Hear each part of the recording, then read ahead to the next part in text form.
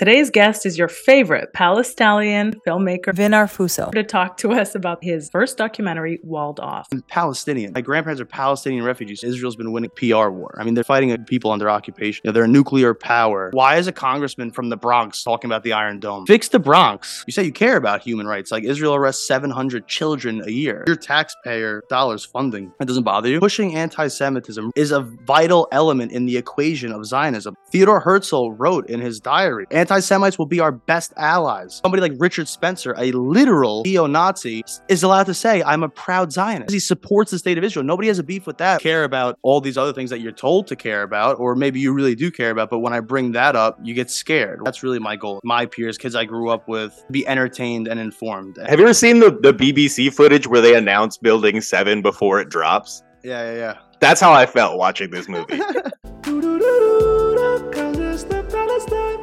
Hello and welcome to episode 78 of the Palestine Pod, the weekly podcast where we break down the latest headlines dealing with Palestine from all over the world and bring you stories, commentary, and interviews with the aim of supporting the Palestinian struggle for justice and equal rights. I'm one of your hosts, Lara E. You might know me from Instagram as @GazanGirl, and I'm joined by my co-host, Mikey B. What's up, y'all? Mikey B on TikTok, Michael Schertzer on Instagram. And you can call me Mikey Intifada if you just murked one of your own thinking he was Palestinian. They do that. That does happen. Oh, yeah, that happened, right? Yeah. That didn't get enough press. That's why I'm trying to bring it up. Today's guest is your favorite Pallestalion filmmaker, Vin Arfuso, to talk to us about his first documentary, Walled Off. Vin, welcome again to the Palestine Pod. Thank you. Has premiered twice, first in Italy and then later on in New York. Correct. And eventually we're going to do Los Angeles very soon. Looking forward to it. Yeah, you'll definitely be invited. We're going to have you on stage as the poster boy. Oh, sick. I mean, to be honest with you, I felt seen by your movie. Like, I was crying at certain points, but it was so brilliant, man. I was so proud of you. In Judaism, we have a term like kvelling, and I was very proud. You were kvelling the whole time? The whole time. Thank you. We kvel for you because, you're joining the good fight. Thanks, bud. You're braver than us, I swear. Nah, man, it's not a competition. No, but I mean, do you have like family that you argue with, or is a good amount of your family like on? Like, well, have you educated them? Obviously, like you're insanely involved. First of all Jews have family that they argue with. That's what being Jewish is about. But yeah, I mean, I have family that believes different things, I have brought them closer to justice. Cool. That makes me happy. Yeah.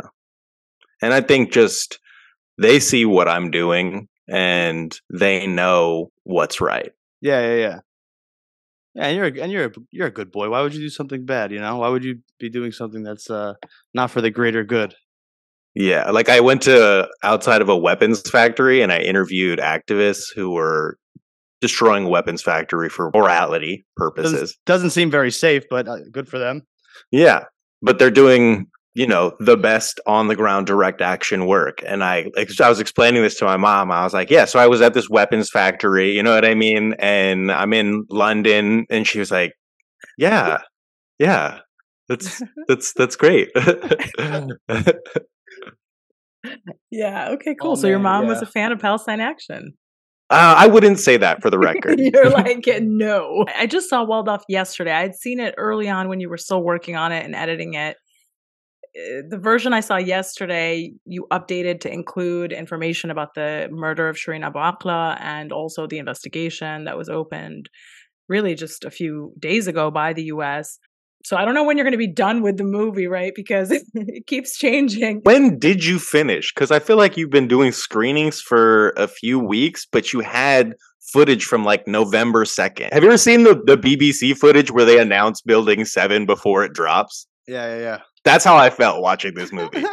Funny because we had like a very small screening the 15th, and there was footage, a title card in it from November 14th, the day before, and like I kind of just saw people like looking around like confused and like, yeah, no, I did that today before I got here, and that's kind of been the problem. I mean, not the problem, but my own personal thing of like not being able to put it out. But I just knew that there was a bigger story to be told that was going to unfold. Shireen thing was obviously not something I saw coming. Obviously didn't want to see that happening, but it was something I felt I needed to include.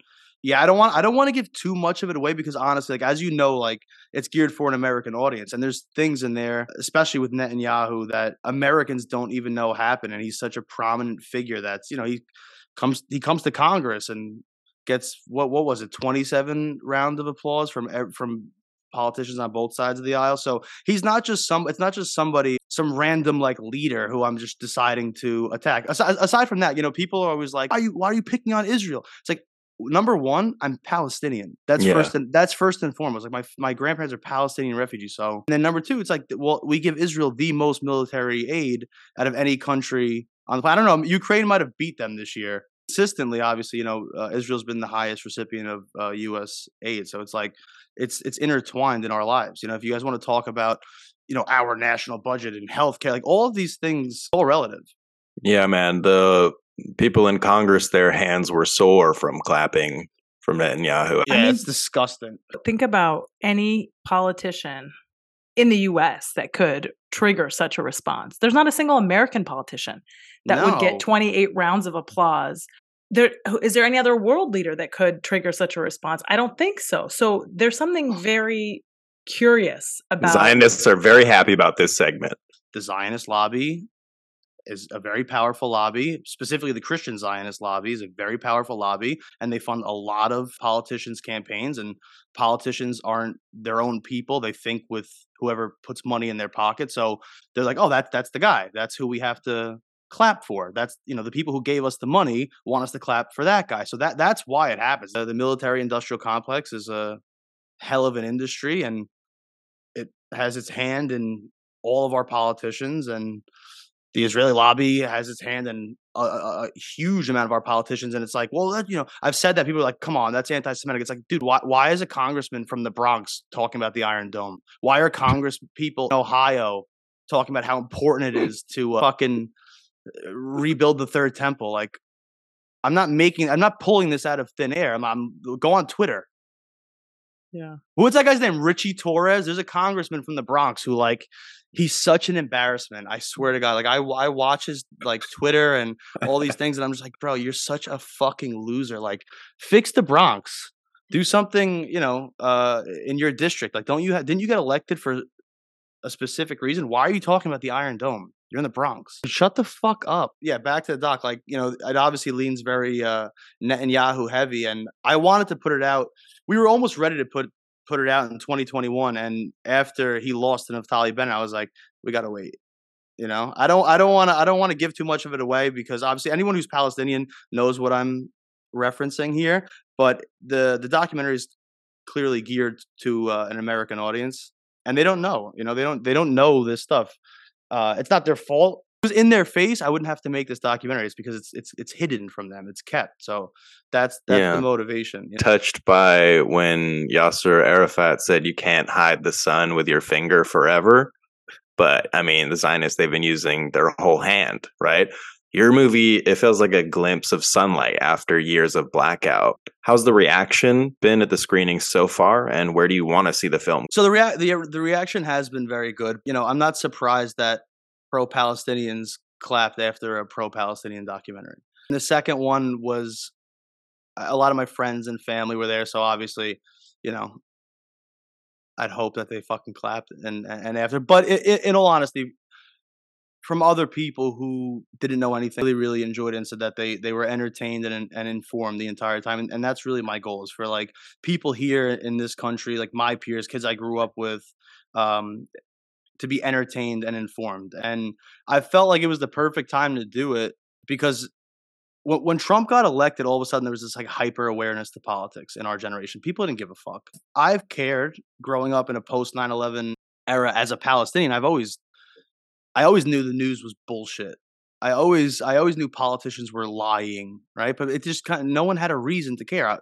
Palestinians in this country, fake news is like, that's our life, right? So, and then when all of a sudden people were like, became like champions of human rights and, geopolitical like pundits on Twitter, I was like, all right, now's the time.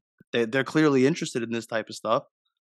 And the best part is that like, once Trump lost, people just stop being kind of, a fair amount of people were like, "Ah, yeah, well, So that's also another really, I think it works in our favor because if like when we post stuff or when we put this out and nobody like says anything or they even fight against it, you're like, "Whoa, I just went through your Twitter. You say you care about human rights. Like Israel arrests 700 children a year, sentences children to jail. Like that doesn't bother you? Your taxpayer dollars funding. That doesn't bother you. You care about all these other things that you're told to care about, or maybe you really do care about. But when I bring that up, you get scared. Why is that?" You said something that you want the documentary to entertain and inform. I think that's so critical. It's difficult to capture people's attention long enough if you're not entertaining them to some extent. So it has to do both. And I think one of the really cool things, and I'm going to try not to give away too much, but one of the really cool things is your use of archival footage. I think it's spectacular, showing Zionist claims cut up against the reality. Images and sounds and scenes that you see of Palestinians, our society, our civilization, people talking about it, cut up against Zionists saying we don't exist, right? And then it just shows how ludicrous those claims are, because a standalone interview of some pundit talking about how Palestinians don't exist, somebody might watch that and say, "Oh yeah, okay, well, seems like he knows what he's talking about," and then that sticks in their brain. But the way that you rebut that, I think, is really, really clever.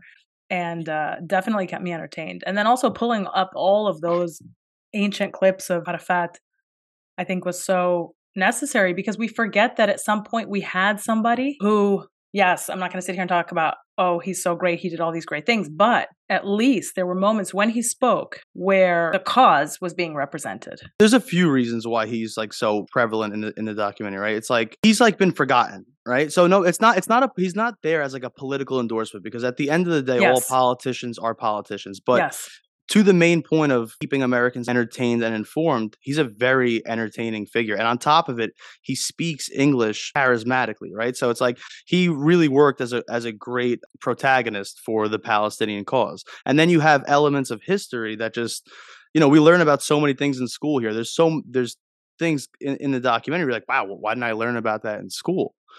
And on top of it, it's just like I have claims from him from the 60s, 70s, 80s, 90s, 2000s. So that also just proves how long we've been saying this, right? Like you and I can say, oh, since 1948, but like here's footage of the same statement being said in the 60s, 70s, 80s, 90s, right? The other thing is too, like I know how much money and time was spent to ensure that he looked like a terrorist. Like I learned about this in college, and I didn't even know it as a Palestinian. I had a film class, and the professor was explaining that the model of the terrorist in Hollywood and for cartoon was modeled off of Arafat.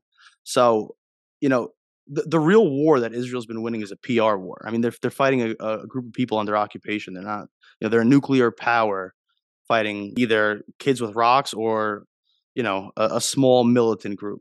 The real war that they're winning is a PR war. So like to bring Arafat into it is like to go against what a lot of their time and effort went into for years. And it's like I didn't want to let that go away. You know what I mean? I didn't want to let that just like kind of slip, like to just for that to be forgotten about, And then I have my own opinions, and other Palestinians have their own opinions with regard to him. But I feel like even to this day, even in Gaza, where, his party isn't prevalent, like on the anniversary of his death, they still have a march and there's kids still holding.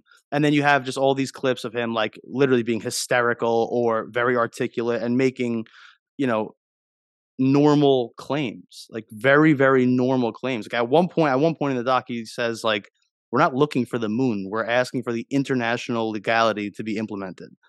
And that interview, like there's cuts from that interview throughout it, and then other interviews, obviously, like over time. But that interview is like 40 minutes long. I wish I could just put that out as the documentary.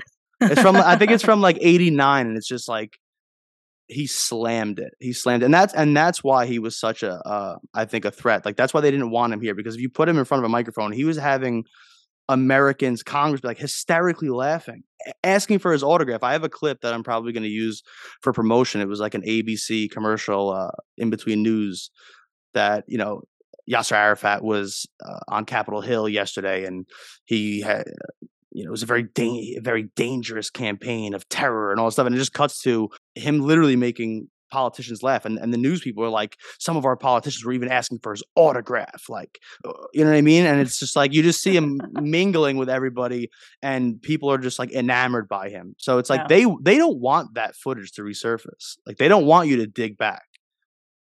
And that's I want to do what they don't want. Yeah, and they for sure prefer the current scenario, which is a so-called leader of the Palestinian government who is lethargic and nobody's heard of him, and he doesn't speak English.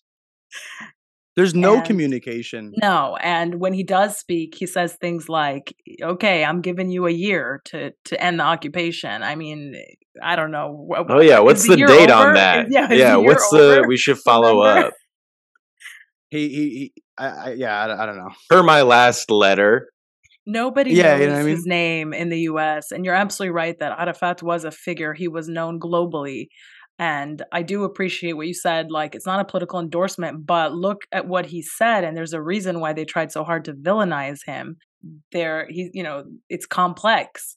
And there is much that we can take from his representation of the cause at the time. And there's a reason why we shouldn't let those videos just, gather dust in a back room somewhere, and we can learn from them today. So I think that that's really cool that you managed to integrate all of that. You made a movie with like the understanding of social media culture. It felt like, it felt like one of the best produced 1 hour TikTok that I've ever watched. Yeah. Well, that's done on purpose, right? It's like it flows like a social media timeline, because our generation is not going to watch a documentary with like a regular documentary. David Attenborough, and then Through the Woods, that type of shit. I like a lot of that stuff. I do too. I'm a big fan, but it's not there's transferable. times I've sat with some of my friends and I'm like, dude, we got to watch this documentary. It's great. Like, all right, I put it on and they're like on their phone. I'm like, and they're just like not watching it.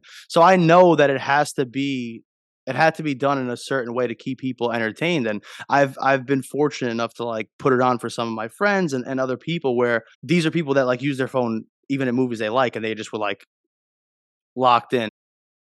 Bro, it's straight dopamine for like an hour. Yeah, it could keep somebody with ADHD engaged. I have terrible ADHD, and that's I think that's probably why you keep adding scenes to the movie. Sure, I'm done. That big thing that happens at the end was what I've been waiting for, and once I put that in, I was just like, I felt for the first time like, wow, I think I'm done. I mean, there's a couple little minor like things before we get ready for distribution that need to just either be, titles cleaned up or whatever, but narrative wise, like it's there. I've been waiting for that. Yeah. Hey, Ellie Hokenberg had her face blurred out, which actually was an improvement. But presumably, you were you were able to use the footage anyways because it's public domain. I blurred her face out. Oh, she didn't ask to be excluded? No, she didn't even see it.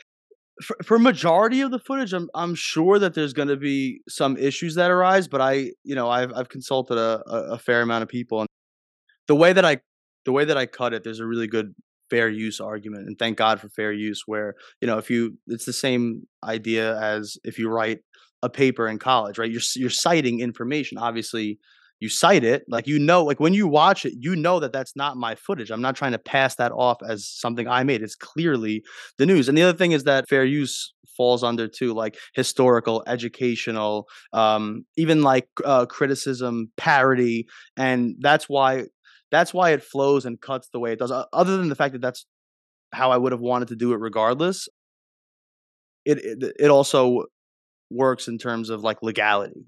I just happened to blur her face out.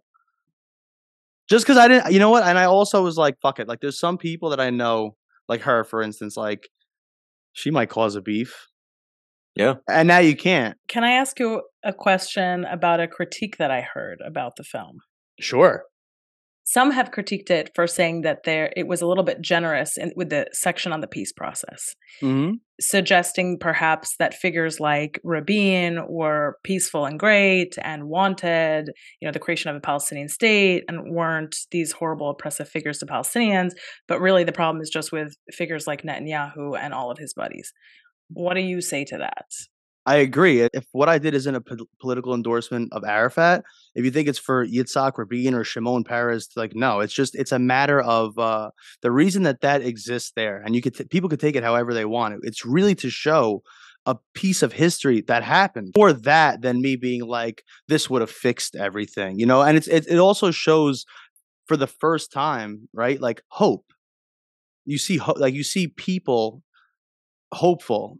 Obviously, you know, a buzzkill was inevitable and a giant letdown. But no, there's definitely Yitzhak Rabin's a fucking war criminal. I know about the Break Their Bones campaign. You know, it was him, right? It was him on the plane that Layla Khaled was trying to clip. I think if you go back, that plane that she hijacked, it was because he was supposed to be on that flight. Zionism is not good. Like, you know what I mean? Like, it's just I don't feel, Denny, I appreciate you answering. I don't feel like anybody would watch that film and be like, he is a fan of Zionism. Shows like a shift even within the so-called Israeli society towards like a more ravenous and grotesque display of ethnic cleansing and genocide. And you know what, the main answer to this is, it's not about Rabin, it's not about the peace process, it's about Netanyahu. It's about what happened in the 90s and why that's still relevant right this second. You know, it's like, this is a guy that our politicians all but kiss on the lips when he comes here. Look what happened in the 90s. Look at who his Ben Gvir, look at what he said about Rabin. And look at what happened to Rabin. It's that. It's not so much about, oh, fucking, Oslo. This was it. I wish, the moderate left in Israel could be in power forever. No, absolutely not. It's look what happened and look why it happened and look who was responsible for making it happen and look who's in power right this second. Has nothing to do with me liking Yitzhak Rabin. Thank you for clarifying that you do not, in fact, like Yitzhak Rabin. I mean, listen, at the end of the day, like there were definitely things that were said, right? Yeah. That I'm like, it does touch your heart, but I know what politicians are. Right. The politician, so like there is that element that I won't lie. Like, when I was making, I was like, oh fuck, like that's great. But I have to check myself too and be like, well, that's not true. It's bullshit. Like, it wasn't going to end up to, he wasn't going to not build settlements. I mean, he did talk about at times of like curbing them and reeling them back. And my point in putting that in there, specifically Rabin, not just Oslo, but like specifically like him and his comments, like as a politician, because of pressure from the United States, like Oslo was the first time that like Zionism was like stopped in its tracks, right? And I think that even long term, Arafat or whoever, like they knew that they were going to renege, right? But it was the first time that they had to renege on paper. There was actual like they came in front of microphones and agreed and acknowledged our existence in these areas. Before that, they was just like, no, what do you mean? They're not even there, right? Like media wasn't what it was in the early 90s. No one even knew. Like you didn't even really know what the fuck was happening in the West Bank. But now today, you can have people arguing against Israel. Like, wait, you guys said in the 90s that you would not further take land. And, under that agreement, you've gone against every single thing under that agreement. So it's at least that there's something that shows that at one point they admitted and then reneged on that. But because before that, they didn't admit anything. It was no, what the fuck? There's nobody here. This whole thing's ours. Yeah, it's been for 2,000 years. And you know what I mean? Like, that's what I'm saying. So it's like you at least get to see Israeli politicians, because of their own political agenda and pressure from the United States, admitting some of the things that we've said forever, right? Like controlling their lives, like, admitting to an occupation, a military occupation. Not that they were genuine in wanting to stop it, but at least you hear it from them. And that's what I want Americans to see. It's not so much about like, fuck, man, if he would have kept around, we'd be all happy today. You did an important job of educating people on what happened. Like that guy got clapped by his own people. The whole occupation collapsing on itself, right? And it's like, you did a good job of introducing the origin story of one of the, main villains of your story. Mm-hmm. And yeah, exactly. That's the other thing. It's like it's most importantly that it's also it's like a really good introduction of the main villain of my story, right? But also at the end of the day, it's a piece of history that does exist that's otherwise just kept quiet. People don't, we learn about so many historical moments, and if you flip through a history textbook from first grade to 12th grade in the United States, how many things are mentioned in those books, in all those chapters, in all those grades? Is that mentioned?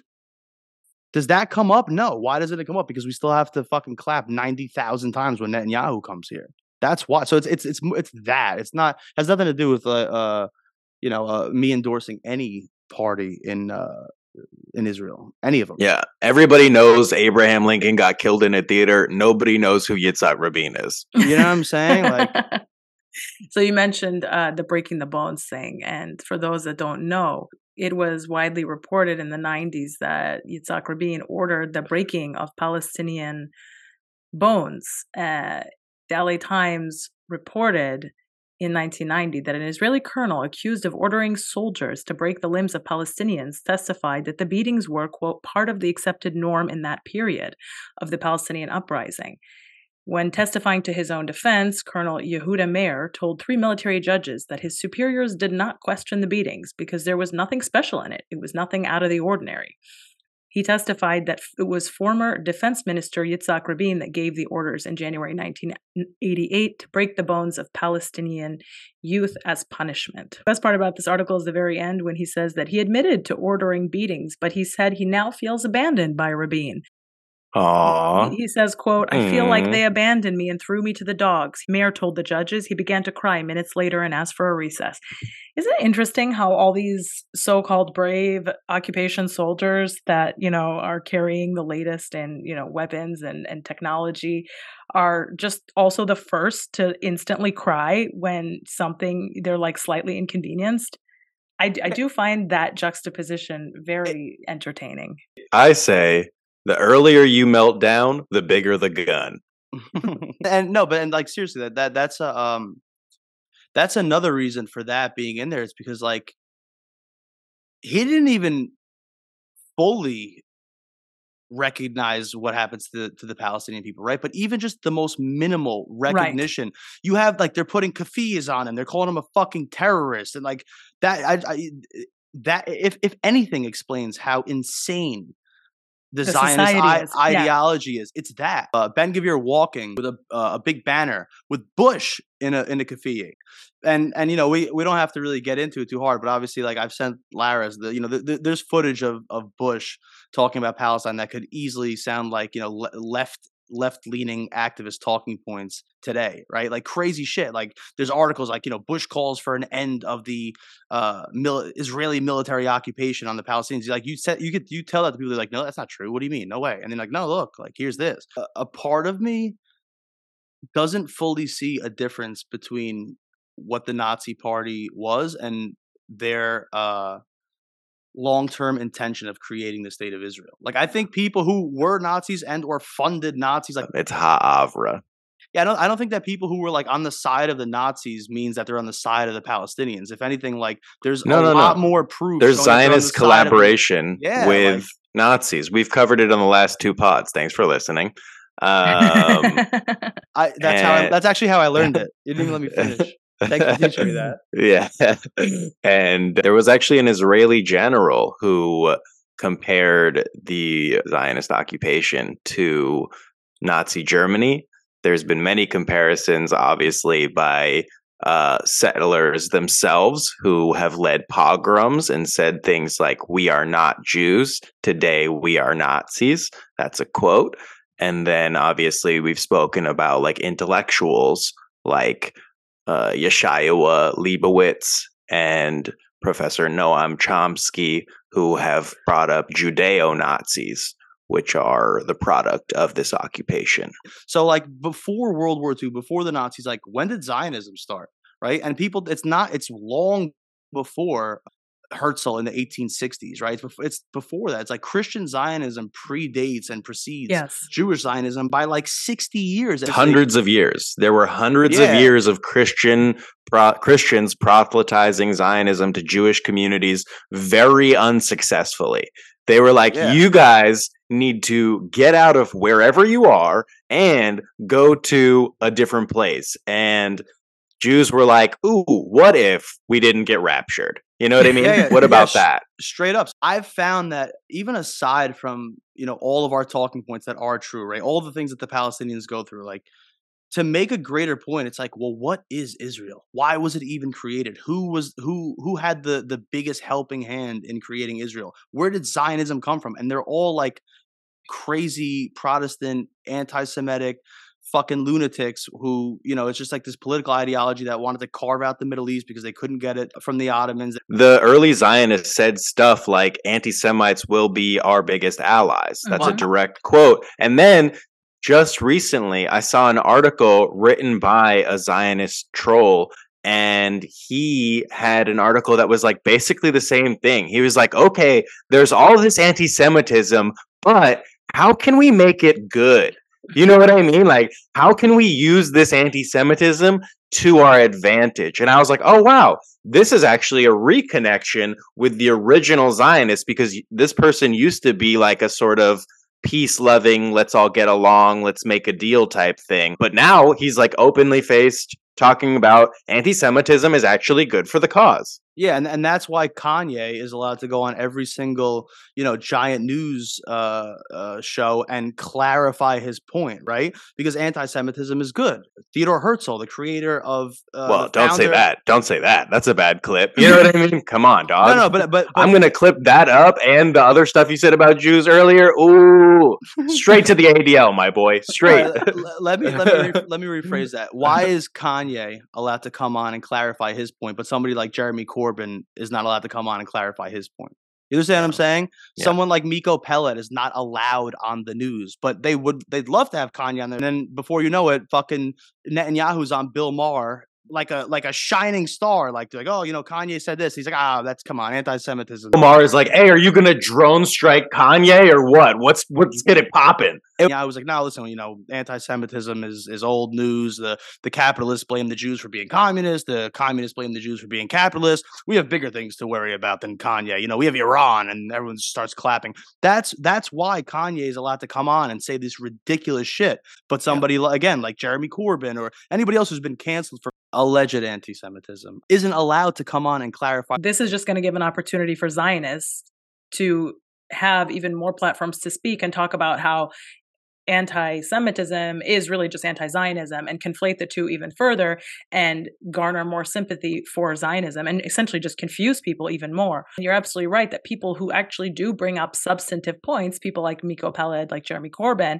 never have anybody engage with the substance of what they're saying, the actual grievances that Palestinians have, the daily reality that they live. They're never allowed to talk about that. They just continue to get smeared and painted as anti-Semites when nobody is willing to engage with what they're saying. So you have a treatment of these two different groups of people that varies wildly, and it really just comes down to which one is going to be able to be used for the Zionist agenda and better. Pushing anti-Semitism, real anti-Semitism, is a vital element in the equation of Zionism. Like Theodore Herzl wrote in his diary, like, we need anti-Semitism. Anti-Semites will be our best allies. Somebody like Richard Spencer, a literal fucking neo-Nazi, is allowed to say, I'm a proud Zionist.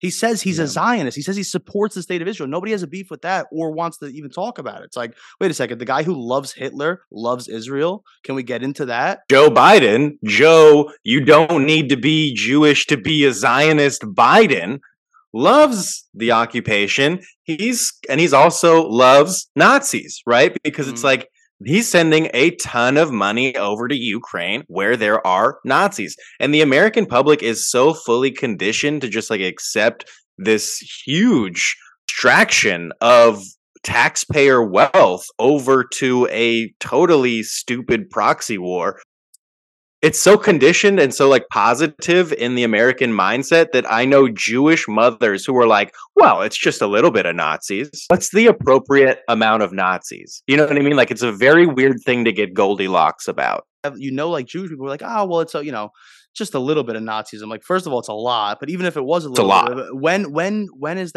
a little bit okay?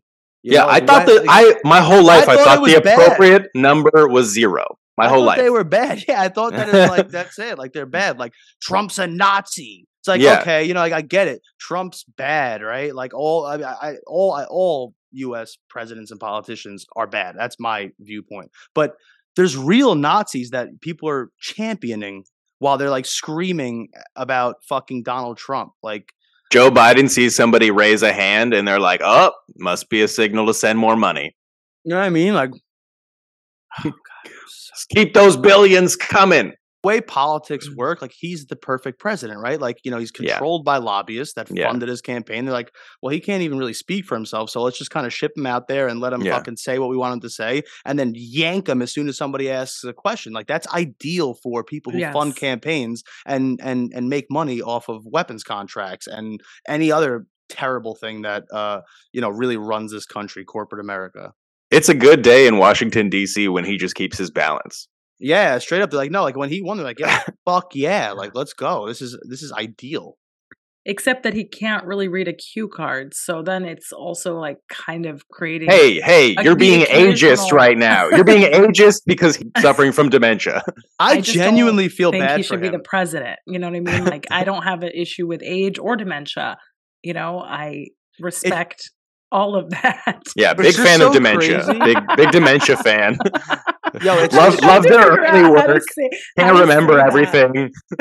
It's just so crazy because, like, I don't understand how people can even argue against it. It's like, yo, if you owned a restaurant, would you hire somebody like that to be the hostess?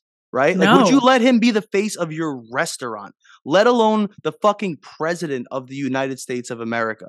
Why? It's like, people are like, oh, come on, it is what it is. It's like, no, dude, it's not. It isn't. That's such a great point. That is like, I'm imagining a Chili's in. He'd get fired in 2 seconds. Like, he wouldn't make it as a Walmart greeter because he'd keep saying goodbye. Like, you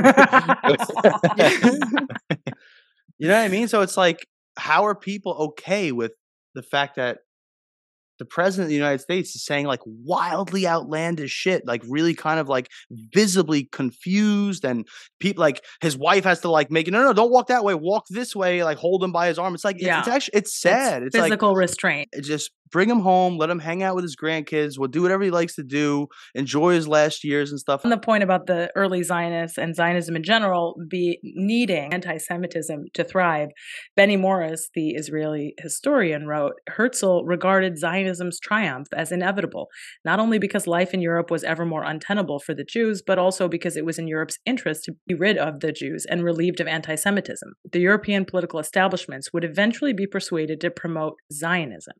Herzl recognized that anti-Semitism could be harnessed to his own Zionist purposes. Yeah, so that's nice. Yeah, exactly. Next time anyone tells you that Zionism is the answer to anti-Semitism, pull up this old Benny Morris reference talking about Herzl and Herzl's ideologies. I have some good Herzl quotes here. If you guys, I'll read it. Yeah, we love a good Herzl quote. And you can fact check it before, but I'm 90% sure this was. Vinny wrote these 5 minutes ago. Yeah. The solution to the Jewish problem is conversion to Christianity, which brings us to our lovely and amazing evangelicals in this country who legitimately control our foreign policy with regard to Israel. Like, when any president, left, right, no matter what, starts even thinking about like a Palestinian-Israeli peace process, even if it's just bullshit politics, like it's the Christian Zionist lobby, it's the evangelical lobbies, like all of them that lobby Congress to be like, no, what do you mean East Jerusalem, Palestine? No, that it's all of them in concert, right? It's the Christian Zionist lobby, it's the Israeli Zionist lobby. But who's more? Like, think about it. Like, there's both of them, more of that. They both share and shoulder a ton of weight and power on Capitol Hill, and it just depends on which district you're talking about. Like, they're going to approach different people, right? Of course. The people who are in like super swing districts where these races are very important, you're going to see AIPAC and its like subsidiary organizations pretty much directly involved. And then if it's like, the Bible Belt, they're obviously going to go with their evangelical counterparts who are more suited to lobby those people. There's 125 million evangelicals in this country. That's leaving out fucking Europe, Britain, South America. Zionism is pushing them heavy through church and fantasy of the rapture and the end times. I'm trying to find out how many people are involved in Hagee's group. 90 million. Well, his telecommunication system streams to 90 million homes, right? And Christians United for Israel, I think, has like I don't know. I think when it started, it was like 40,000 members overnight, and that was all to counter Roadmap for Peace, Bush's peace plan. The Palestinians accepted it. It was like the 1967 borders. Even Bush was like, they deserve a state. It doesn't look like Swiss cheese. They need a real one. He's fighting with Ariel Sharon shit, like holding back settlements and. That was a fun little area that I'm Christians United for Israel claims over 10 million members, according to their own website. Yeah, and that's just one group. That's just that group. There's so many other ones that like nobody knows about or talks about. And it's like that's the point, though. Like that's why Kanye's on the news. It's like, don't look at this. Look at this. And this is why Israel needs to exist, because Kanye is a fucking nut job. And Kanye is a great distraction, and we called it early on where we were like, this benefits the Zionist narrative. Statistically, right? And you got to fact check this, Mikey, okay? I literally pulled up Google. Jews in America, U.S. Jews, by and large, vote left. Most American Jews are Democrats. Is that what you're talking about? That's what I'm talking about. Since the 1930s, the overwhelming majority of Jews in the United States, around 70%, have consistently favored the Democrats over the Republicans. Okay, so and look at every single major Democratic platform when they run for president. They give lip service to a two-state solution, human rights for Palestinians. They're not like this like upfront neocon, right-leaning, we got to fucking carpet bomb the Middle East until it's a parking lot. Yeah, Jewish Zionist versus Christian Zionist lobby. So it's like, yes, the AIPAC is what everybody talks about because it's a Jewish Zionist lobby, but it's really the Christian Zionist lobbies that have power. And it's the Christian Zionist citizens of America that have more voting power than Jewish people in America. Like if Jewish people statistically vote Democrat more, that's more in line with even if it is just lip service to a two-state solution and for human rights for Palestinians. My point is, it's like people aren't addressing huge part of why this occupation and U.S. military aid for Israel continues. And it's like this group of people that's not even considered.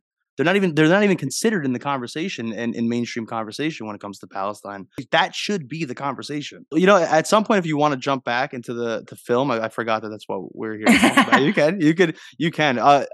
Immortal Technique jumped on board. Shout out. I know. I saw so that. Dope. Congratulations. I fangirled so hard about that, Vin, because I told you when I saw that he was one of my first political inspirations when I was a senior in high school. I heard his music and I was like, whoa, like something woke up inside me. And I was like, oh, okay, this is what I need to care about and pay attention to. And same. And I would listen to his music and just get chills and think I was so cool, obviously, for doing it. Me too. Me too. Yeah, in many respects, he's like he's maybe one of the main influences on my entire like political creative agenda, if you will. Like when there are certain things, like moments in my life, like when I heard something in music or when I saw something on television, I was like, oh fuck, I could do that. Like this is like the proof that like you could do it. Like we've, as a Palestinian, you feel these things, but you're like, how do I do it? Who's done it? No one's done that. You know what I mean? Then you hear somebody like Immortal Technique, you're like, oh fuck, like, I can't rap, but I can get creative with being pro-Palestinian or being anti-military industrial complex. It's like, and so yeah, so when he came on board, it was just like, fuck, I was in many respects, like I'm obviously going to get backlash, right? Like, and there's going to be people on both sides of the aisle that criticize the film like crazy. Palestinians, obviously Zionists, obviously American people who just disagree and, say it's very biased and it only leans towards whatever the case may be, there's going to be a lot of criticism. But I think that the people involved, like who have like, producer credits, are like the only people I care about. What that's the only opinion that I care about. Like I would hope that one day Immortal Technique would have watched the documentary and I would have wondered what he thought about it. Or somebody like Roger Waters, like I would have wondered like, oh fuck, did Roger Waters, did he like it? And now it's like not only do they like it, they put their name on it. So it's like I don't care what some director in Hollywood thinks about it. I really don't. I just like I know that might not be uh a good perspective and outlook to have as like a filmmaker, like to care about like criticism, but it's like this specific topic, there's only a few people out there that I value their opinion on, and even you guys too. Like I'm happy we talked about you bringing up Rabin and all these things. I want to have these conversations with people because I don't want them to take it at face value. Like, dude, no, like you didn't see, like that's like he's kind of low key pushing Zionist propaganda. It's like no, let's get one thing straight. Like that's not what I'm doing. And I'll go on every podcast, TV show, and say outlandish things to ensure that that's not the perception after, or the perception of me and my, agenda or whatever it is. Are you already thinking about what's coming next, or are you still very much in terms of this film, or what I would do after? What are you going to do after? Oh no, I was thinking in terms of this film. What are you going to do with this film? There's a few different models of distribution that we're considering. I'm really loving the self-distribution model only because, we've had some conversation with some big streamers and whatever else, but I don't know. Once one of these entities has ownership or it's under one of these entities, like all bets are off. I've been able to retain creative control and the way I want to market it or add somebody to it from the beginning, right? I might bring it to somebody and they say, yeah, like we love it. Here's a check. I call my family and tell them that somebody bought, this fucking giant streamer bought the film. Everybody's happy. The next week I sit down at a table and I find out, we're editing this out. This person's name is off it because they're too controversial. Like I don't want to deal with any of that. There is a happy medium of me being able to self-distribute and also get it to a place where a bigger audience can see it. So we're about to tackle that very soon. Can people contact you to set up screenings in their city? Yeah, that's so once we're getting ready for a little, we're going to probably do something in LA and we're going to take it to Europe very soon thereafter, and then a couple places in the Middle East for some big events. There's also some fun ways that we're going to do some distribution.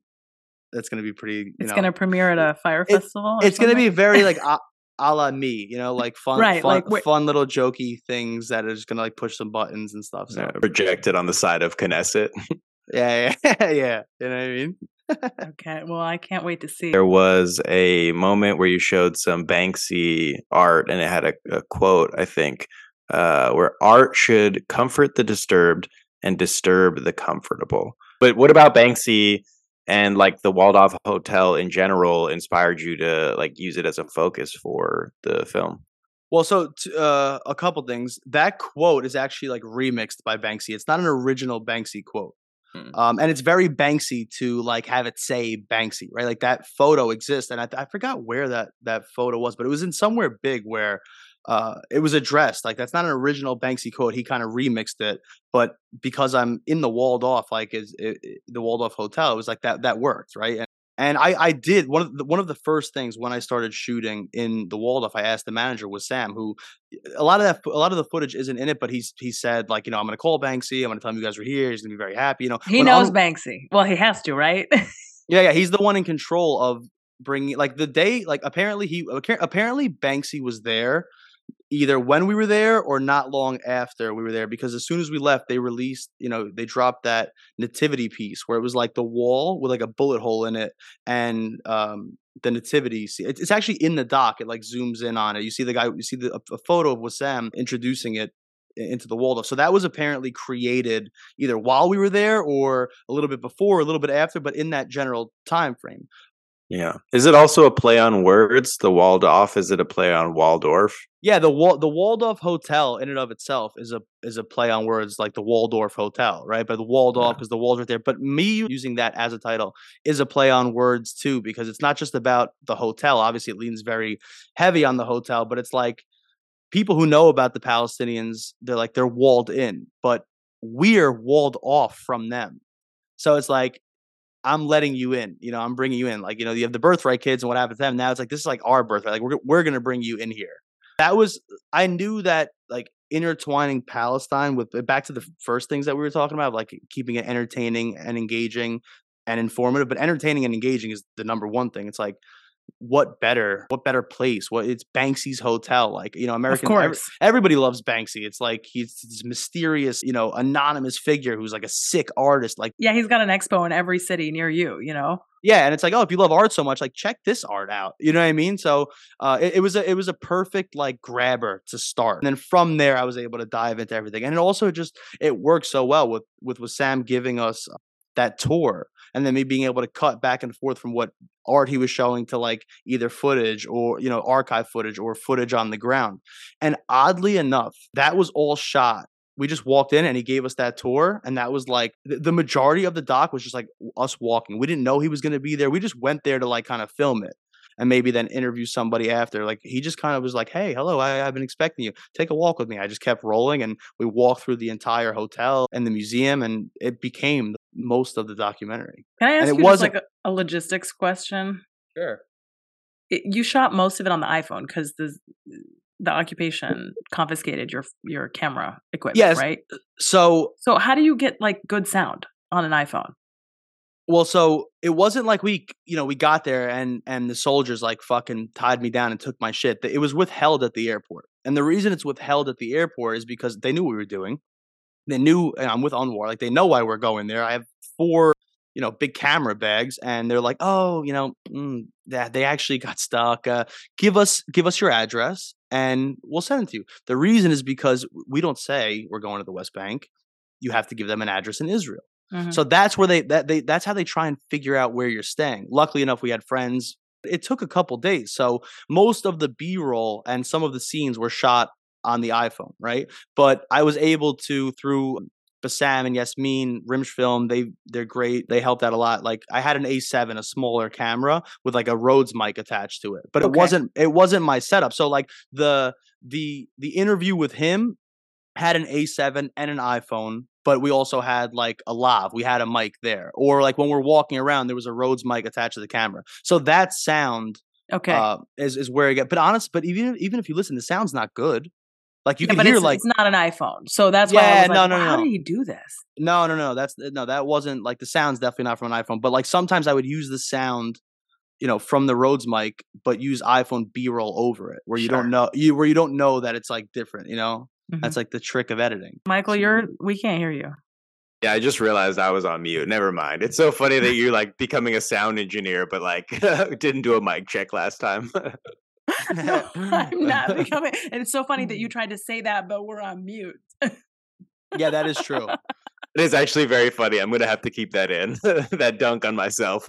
Been able to work on some really cool projects, big documentaries where I was either like, or TV shows or whatever, where I was like, camera crew or had a different position. But this is like the first film that I like wrote, directed, produced, edited, scored, right? It's like my entire, like, this is my film. Of course, is help, but this is like my baby.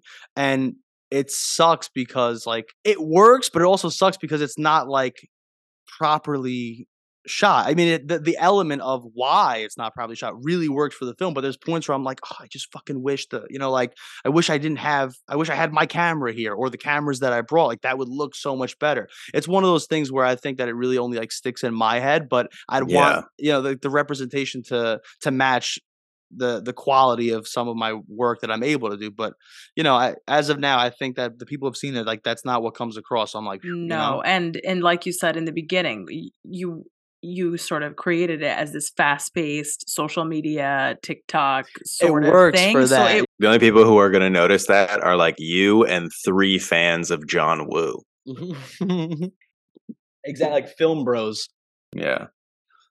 But yeah, no, I mean, listen, it's been exciting from the beginning and also like very, very stressful at a lot of points.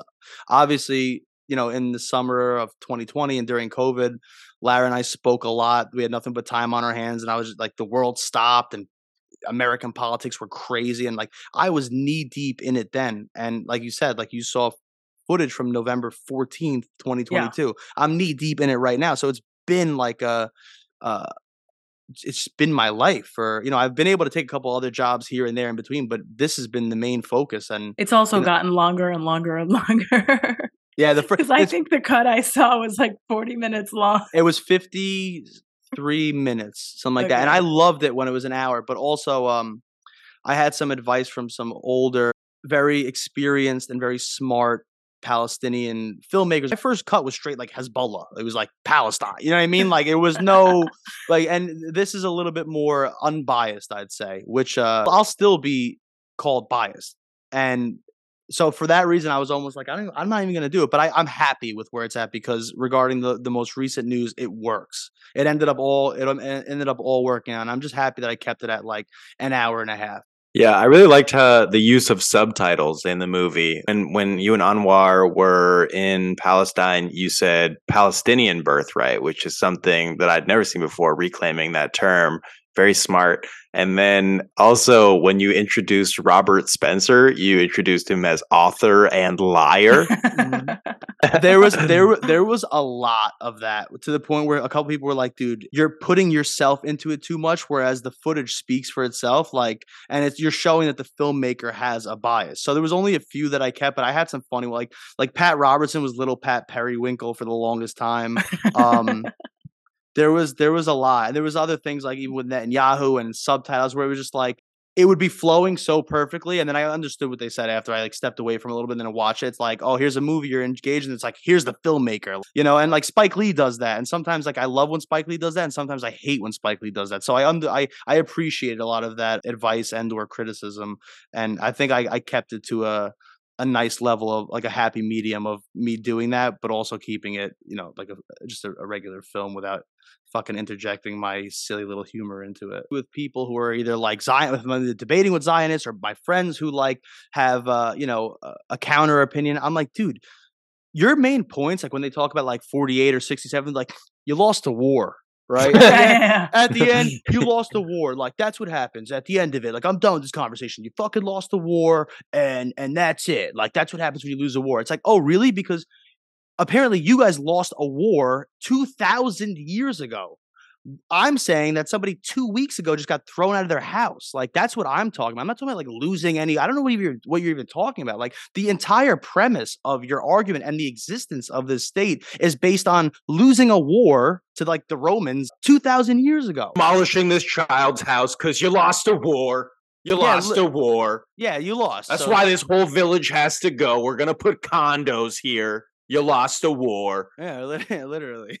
Folks, that's been another episode of the Palestine Pod. Thank you all so much for listening. Check us out on our website at www.palestinepod.com. Send us an email at palestinepod@gmail.com. Follow us on Instagram at The Palestine Pod, and look for us on Patreon, www.patreon.com/PalestinePod.